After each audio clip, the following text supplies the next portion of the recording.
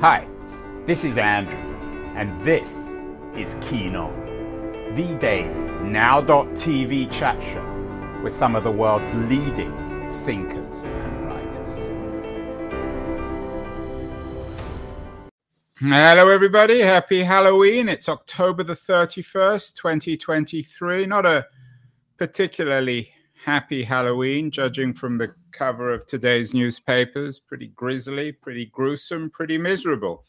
Of course, all the headlines are about the war going on, the war in Gaza and the human suffering associated with that. The Wall Street Journal even asked, where's Socrates when you need him? Socrates, of course, was the Greek philosopher. Perhaps he's been reinvented in Poland, though, because there are some Polish Socrates in terms of the latest election. There's some good news coming out of Poland. We've done shows before on Poland as a model of the new authoritarianism.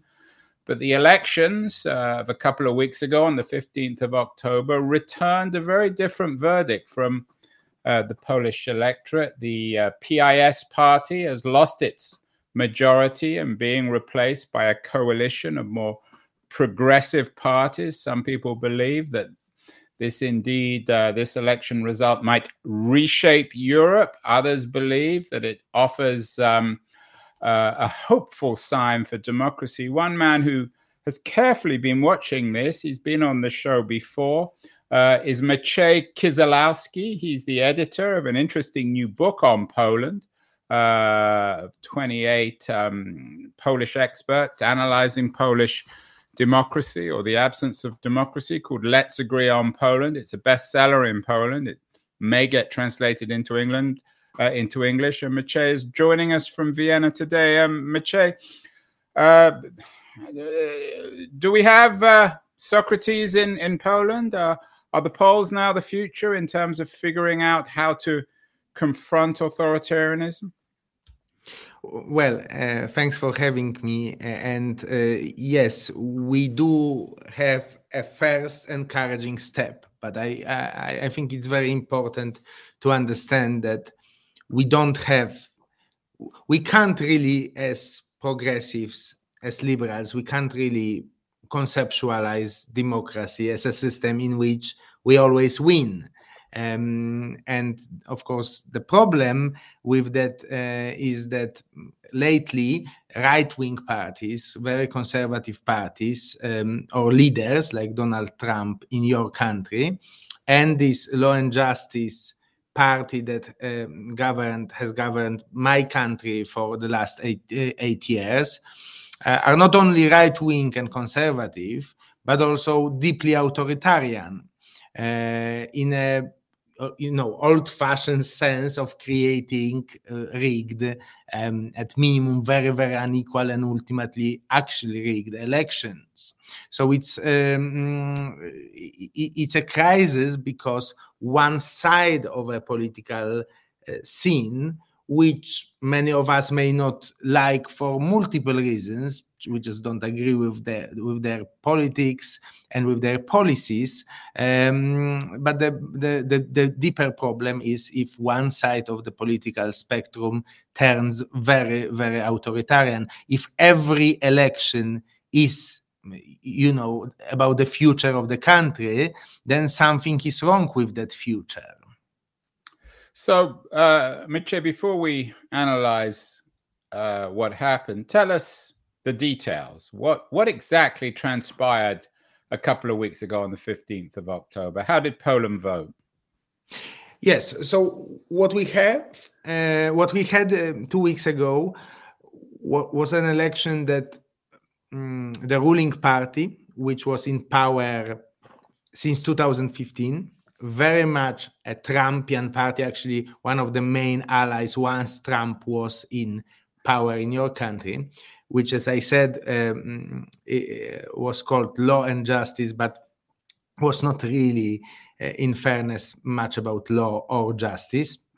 They created this very, very unequal election. We are talking about propaganda in state-controlled TV stations, newspapers, that experts who were analyzing communist propaganda in the 80s say that communist propaganda was not as grotesque and as biased and as blatant as what was happening in Poland. We had, rampant homophobic racism. And that's a pretty... it's a pretty low bar. Pretty low bar, pretty outrageous statement that the quote unquote, the word you use, the propaganda of the previous Polish government was worse than the Polish communist government. Yes. I mean, it was what's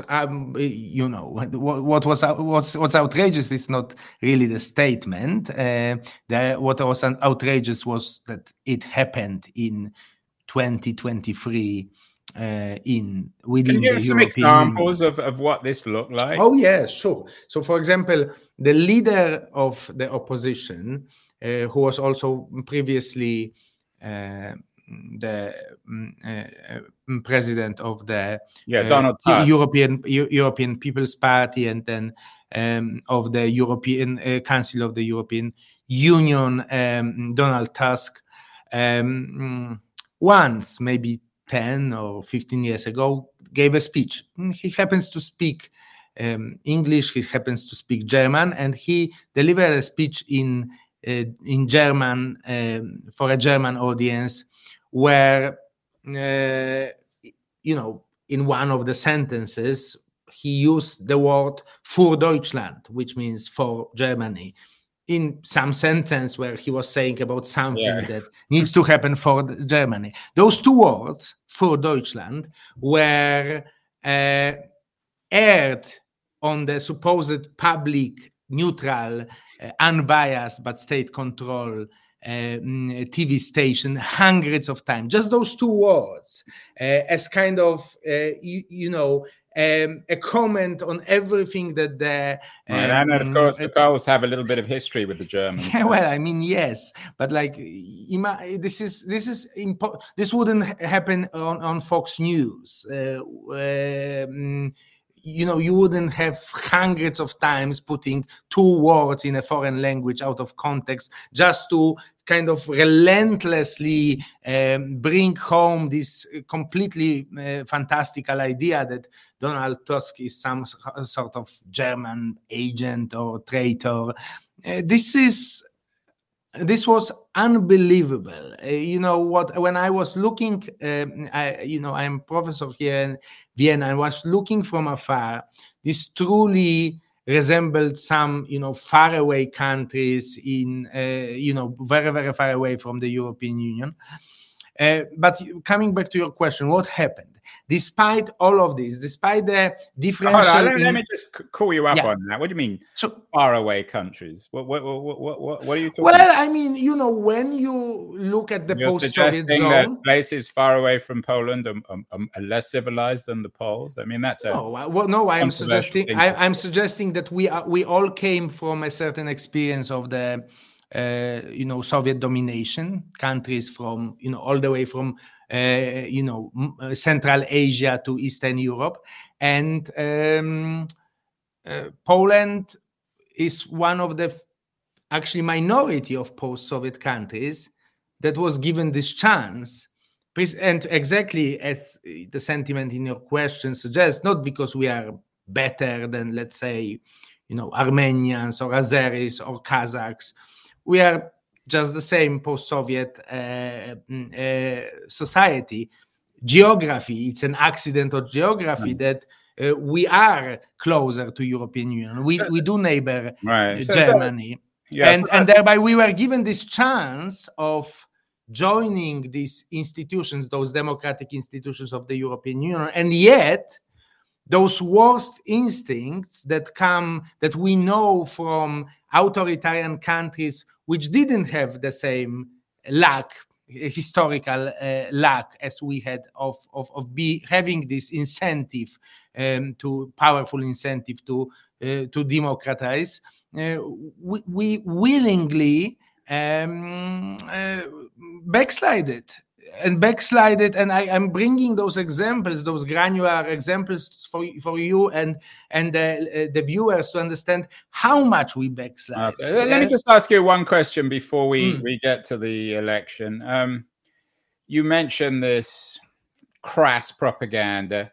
How much of it do you think was the result of the ruling party that lost the election, Kaczynski? Does it go up to him? Was someone approving of this absurd propaganda on state television?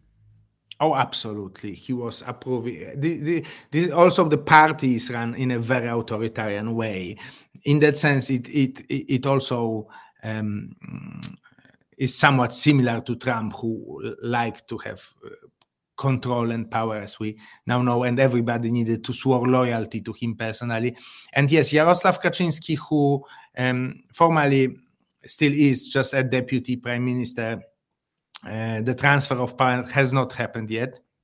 Let's keep our fingers crossed. Yeah, we'll talk about that. We are talking, let me take a short commercial break. We are talking with Maciej Kisilowski, who's the editor of an important new book. It's a bestseller in Poland called Let's Agree on Poland, which it might be hard to do. So, Maciej, what happened then? How decisive was this election in terms of what the voters determined? Was it a very sharp shift? From looking at the Politico charts, for example, it looks quite dramatic. Was it as dramatic as it seems? It's almost miraculous, because the regime was so consolidated. It was 8 years. Remember, your country rejected narrowly, at least in swing states narrowly, your own authoritarian leader after just one term. Imagine Donald Trump staying for 2 consecutive terms. That's Poland. And of course, our institutions, as I already mentioned, are much younger and not as strong. So the situation was very, very grim. Most political analysts thought it's impossible. The spending differential, we mentioned propaganda, but the spending differential was 20-1, because the ruling party basically ignored all the spending limits that we have in our laws, and used every bit of every aspect of its state apparatus it controlled to basically rig this election. And yet the opposition won. So there is, coming back to your initial point, there are good news.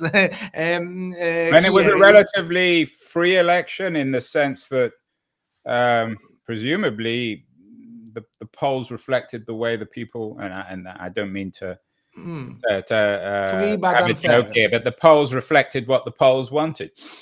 Yes, free but unfair.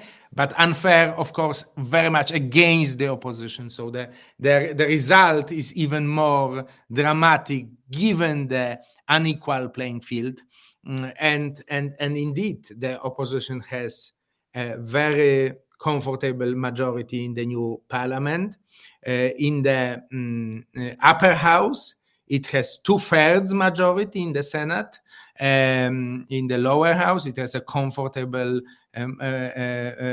majority. So hopefully, the transfer of power will happen. We will have kind of a Chilean scenario in which the autocrats understand that they can't do anything because the mood has changed. People realize that this may be one of the last moments when you can stop, frankly, this authoritarian cancer from growing, and that any, for example, redo of an election, which was, for example, the gambit that Turkish autocrat Recep Tayyip Erdogan tried in 2019 in the Istanbul mayoral election. You may remember that. Yeah, we did a show on that, actually. Yes, so there is obviously a worry, and there were rumors, very disturbing also news, such as changes at the top of the military just before the elections, days before the elections. So there was, I think, a fair bit of concern that the government will try to tamper with the transfer of power. I think what is hopeful is that the opposition won so decisively, and I think that's So let's get into the details. One headline I read was that young female voters were the key to defeating, quote unquote, the populists in the Polish election. In demographic terms, I'm not sure how much analysis has been made, but what really shifted? Who were the groups who most changed their vote? Well, first of all, the turnout went up by 13 percentage points. It was by far the highest turnout since 1989 in Poland, and in parliamentary election, 74%. So there was a massive mobilization of this progressive pro-European electorate, and when I say this progressive pro-European electorate, brings me to the point which you alluded to in mentioning the book that I co-edited, which is that Poland, like your country, like the United States, is very geographically polarized, which is you have a northwest of the country which is much more progressive, leftist, liberal in various proportions, but generally progressive, and then you have south east of Poland, which is very, very deeply conservative. That didn't change. Still, the ruling party, the departing party, Law and Justice, won in southeastern parts of Poland, but simply the mobilization of the electorate in big cities and in some cities, literally, voters waited until 3 a.m. to vote. That actually tipped the balance. So, of course, young voters are part of that story, because if you increase the turnout in urban areas, young voters are the biggest reserve, because they don't go to vote normally. Yes. In your analysis, were they voting for political reasons, cultural, economic reasons? What made this the biggest vote since free elections in Poland? Why did people vote in these elections when they hadn't previously voted? Because I think people realize, and there was a lot of analysis and focus groups that confirm this. People realize that this talk of experts, such as me, but of course many others, for 8 years about this is not a normal government, this is an authoritarian revolution, which is going to make it impossible to kick these guys out in the future, and will most likely either marginalize or outright exclude us from the European Union. That's when we were talking about the difference between Poland and what I called more faraway post-communist countries. That was the message, that we will end up in this, you can call it geopolitical gray zone. We will no longer belong to the European Union. Literally, some members of the Law and Justice Party started to bring Polexit.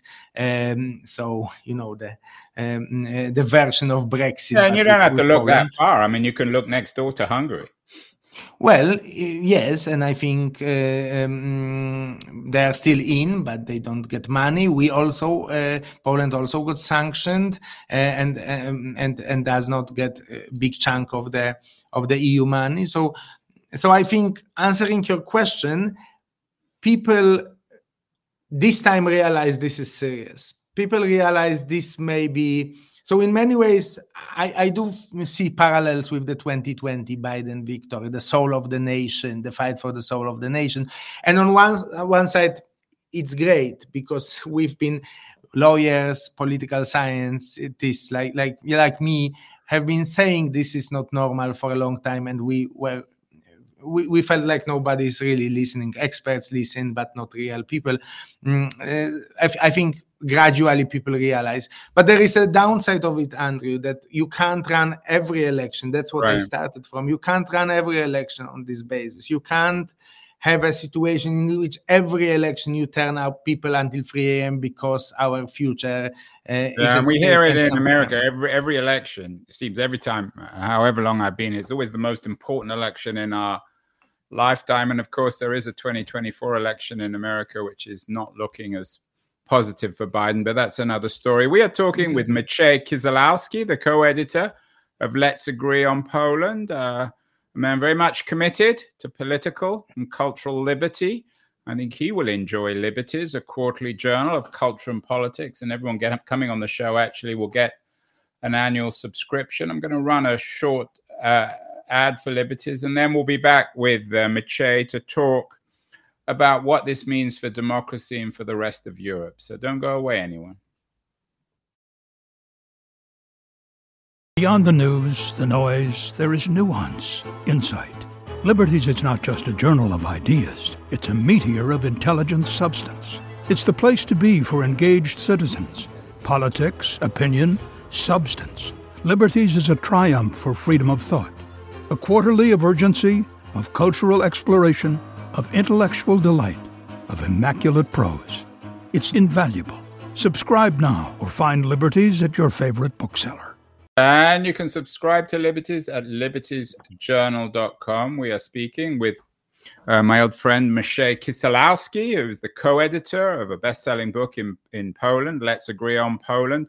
Maciej, the New York Times tends to be a bit of a miserable newspaper, and their headline about Poland recently was a less polarized Poland, not yet, election results suggest. And they, in this interesting piece, still talk about these profound divisions between town and countryside in Poland. Are they right to be slightly less ebullient than you in terms of this, what you call this almost miraculous election? I think both parties are right here. I am right calling it a miracle that it happened given the authoritarian state of play.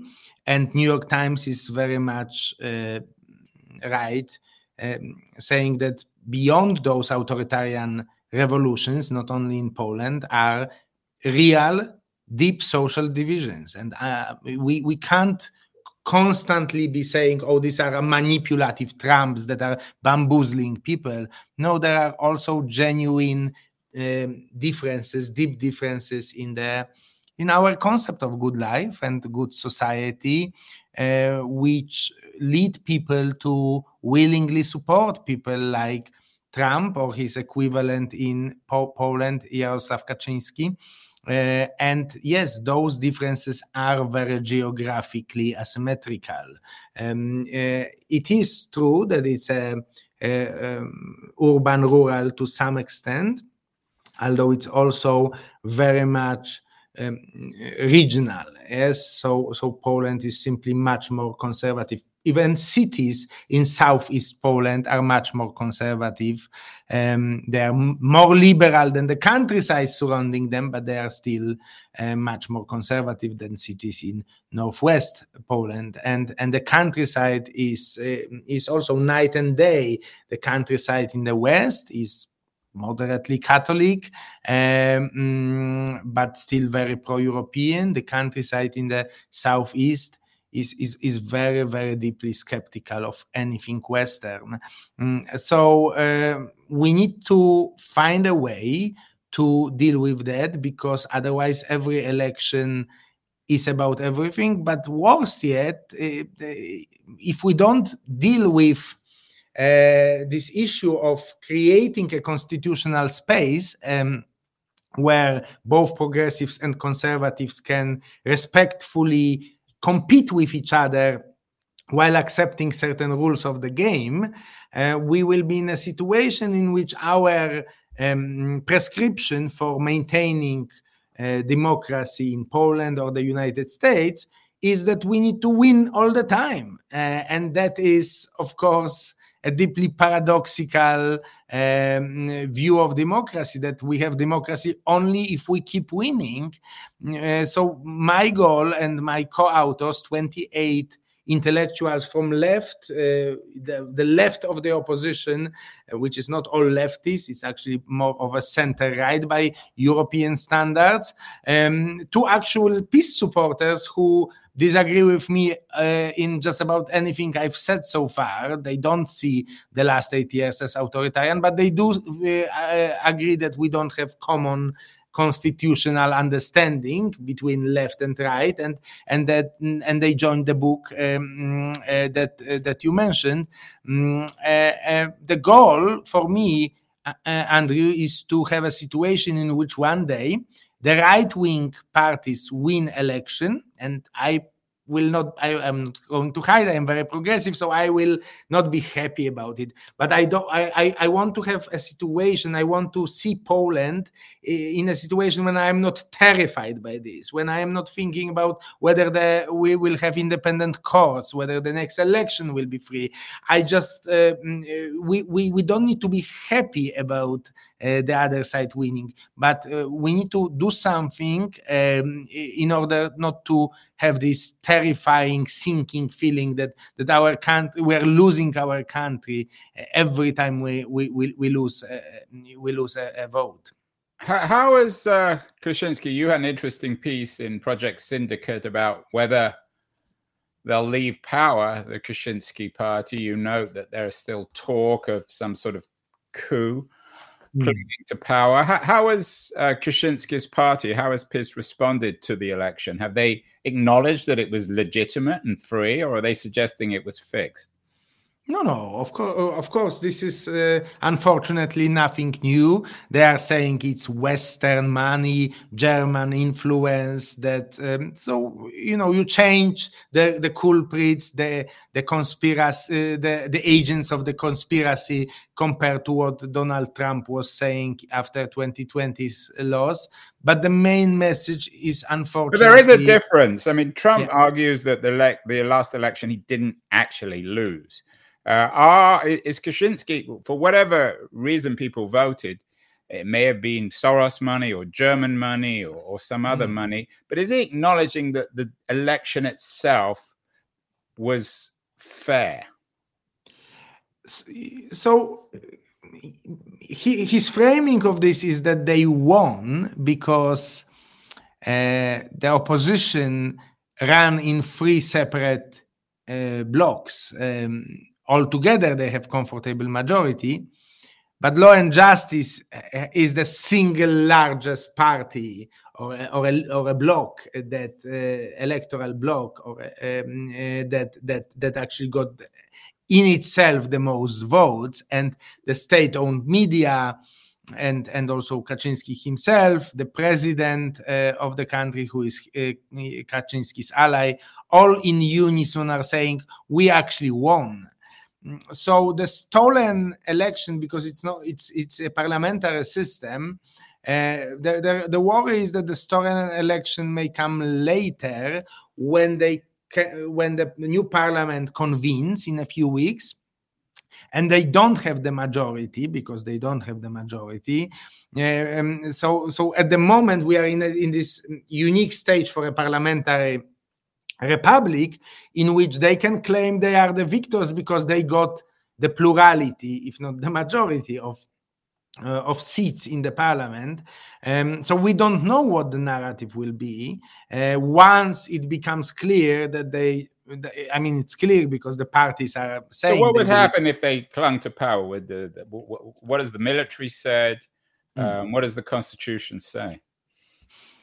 Yes, so they can try to do repeat elections, and there are a number of the Istanbul strategy. The Istanbul strategy, and because the president has a ceremonial role in appointing the new government, but that president, as I said, the right-wing politician, showed to repeatedly abuse those ceremonial powers, which might have not been the smartest thing to give the president, the ceremonial president in a parliamentary system by the 1997 constitution, but it was very different time in 1997. Nobody thought about kind of hardball authoritarian politics of today.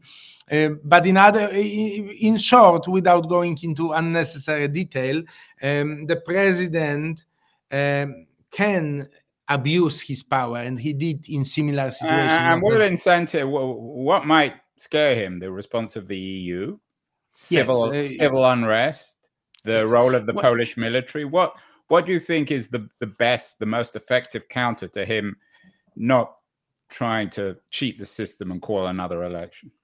The best, all those factors that you mentioned, the EU, you didn't mention United States. I think it's playing a very constructive role. The US ambassador has said openly that, there are American troops defending Poland, and he said they are here to defend democracy, not just like any, political regime. So these are important factors. The most important factor, however, is that at the end of the day, there must be some exit options, like a redo of the election, another election. And the scale of the opposition victory suggests that it's very unlikely in a foreseeable future, in the next few months, for the public sentiments to change in the right-wing party's favor.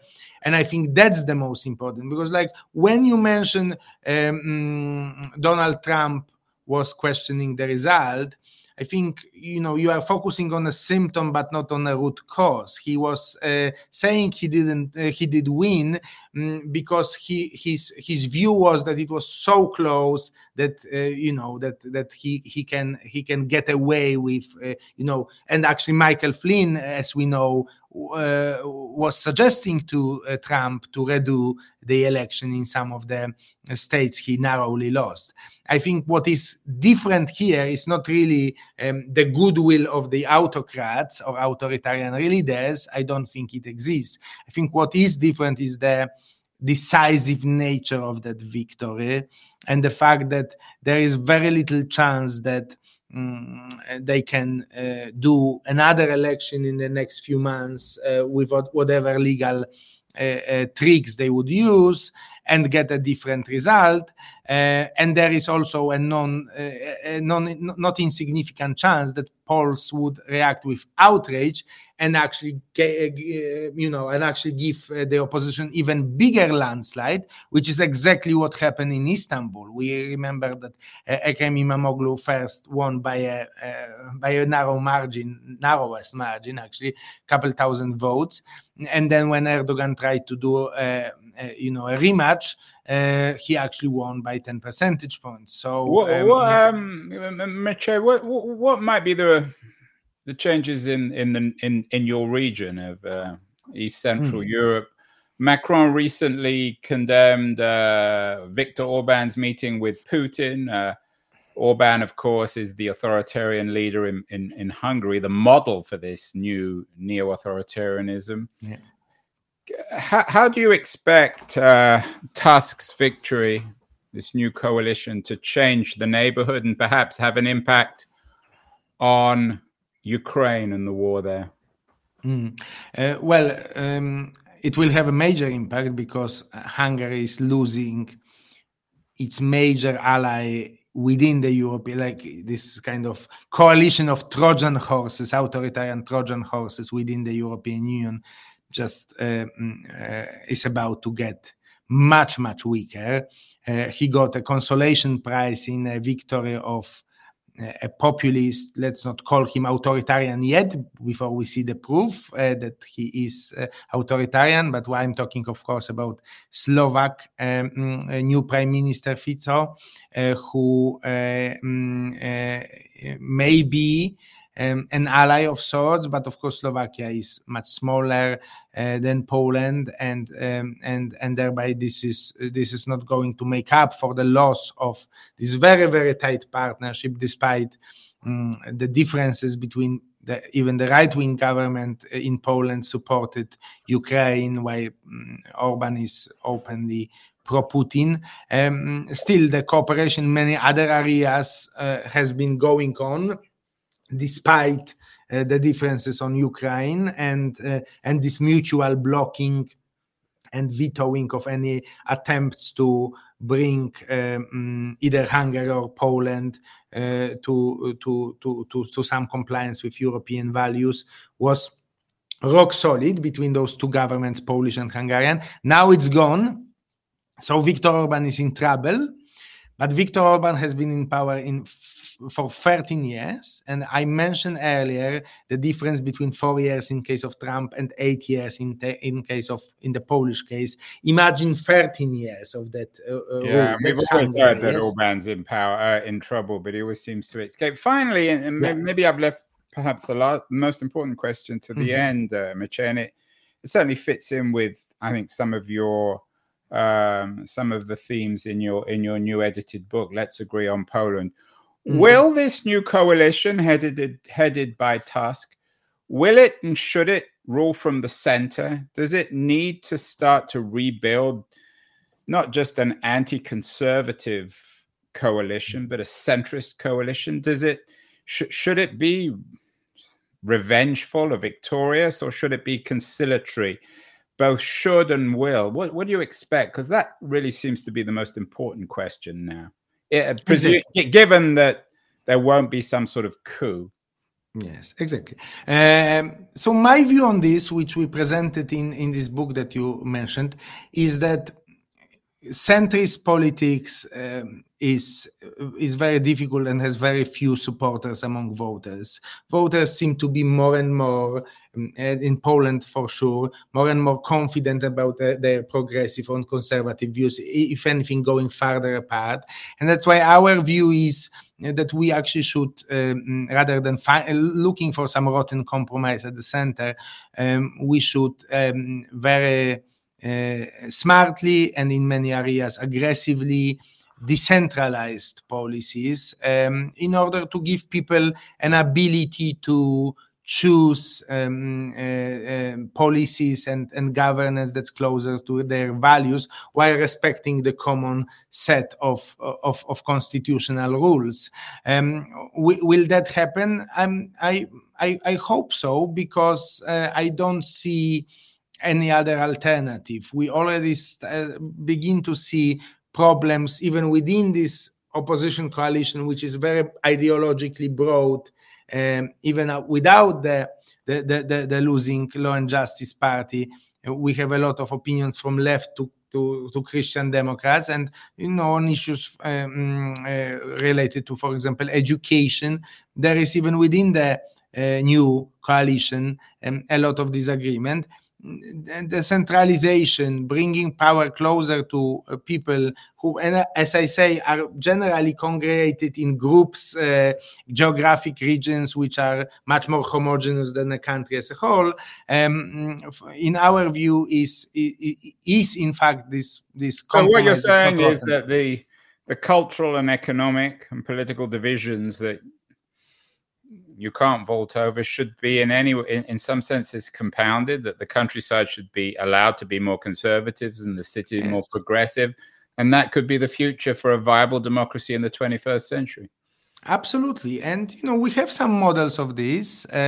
When you take away this quest to use the central government, which is very much your model. You started from this federal model, and then first the progressive tries to use the courts to kind of accelerate the change, and it didn't work. Now the conservatives are using it for regressive reasons to accelerate the regression of certain policies. If we give up this ambition to rule from the center over people who are really determined to oppose that rule, and follow example of countries like Germany or Austria, where I live, if you go to the countryside here versus Vienna, which is one of the big liberal cities, and the countryside is very, very conservative, you can see that decentralization can work, and it can create Switzerland is another great example, and it can create a stable, cohesive system in which not every politician is an angel, and there are populists, but the systemic risks to the constitutional and democratic systems are much, much less severe.